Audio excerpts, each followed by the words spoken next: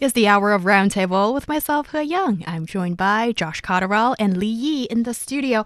And Li Yi, you have handpicked two items you would like to share with us that's been featured at the Golden Panda Awards. So take it away. Yeah, actually the first documentary I would like to recommend, I think really echoes the first topic we're discussing today because it's really an archaeological documentary.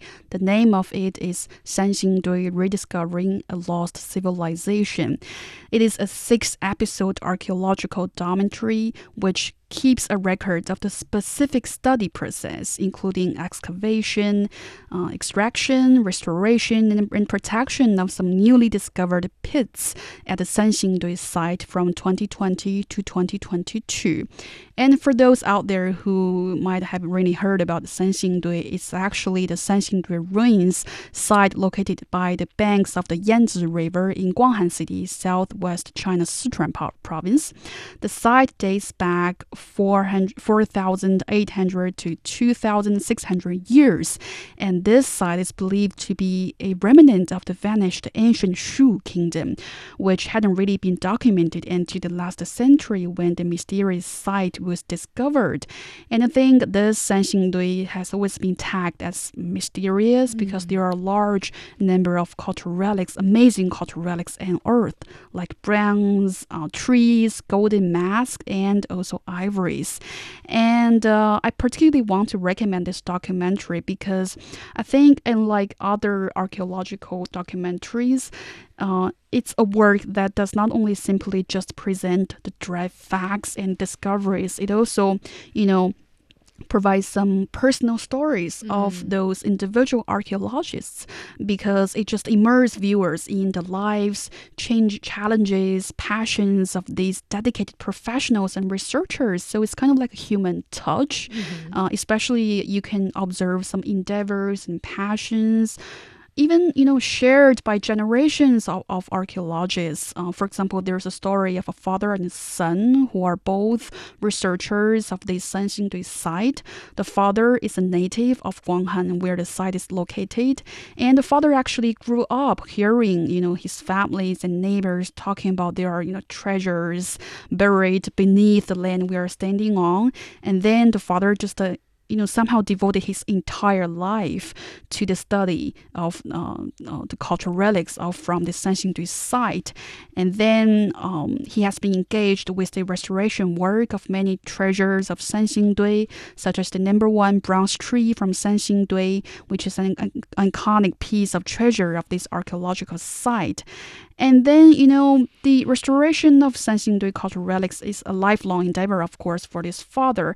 But then it's also, shared by his son, who is also a young researcher, So he was like influenced and affected by the passion of his father. And then he just decided to take on the work and also, devoted he himself to the study of this archaeological site. So, these kind of stories are presented, in this documentary, and you can understand really how much efforts those researchers are paying to make this mysterious site to be open to the public. Yes, indeed. And also for those who are not familiar with the matter, but I would say it's highly possible if you live in China, then you have come across their images because these are the bronze masks or jadeware in this silhouette that might remind you of aliens. Yes. And that's why it's extra mysterious to people. It's like, where did this come from? And you'll find out by watching the documentary.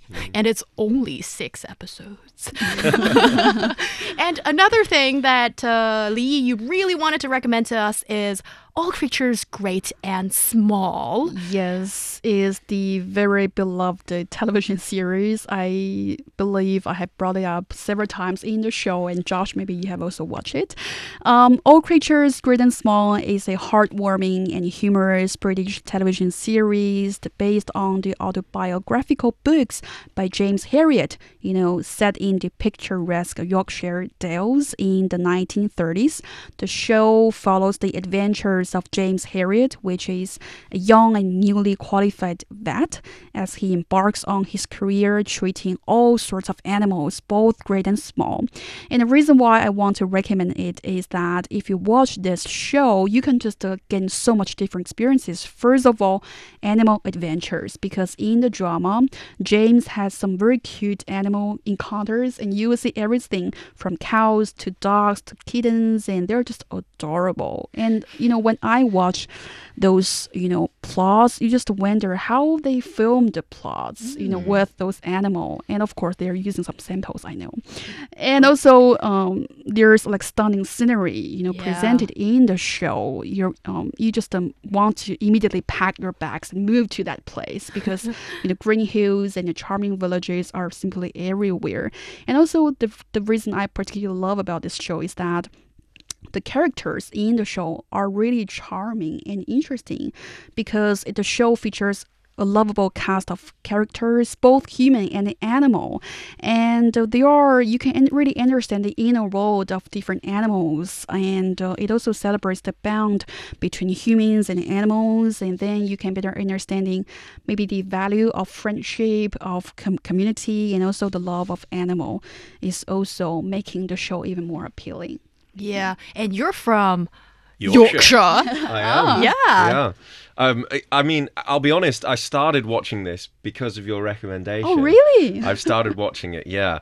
I think that the Yorkshire Dales really are one of the most beautiful places in the world. So anytime that you want to go there, please let me know. And if I'm there, I'll show you around. Absolutely. Yeah, how lovely. I think it's great to have television that has a major dose of realism, but also these shows that remind us the best parts of humanity.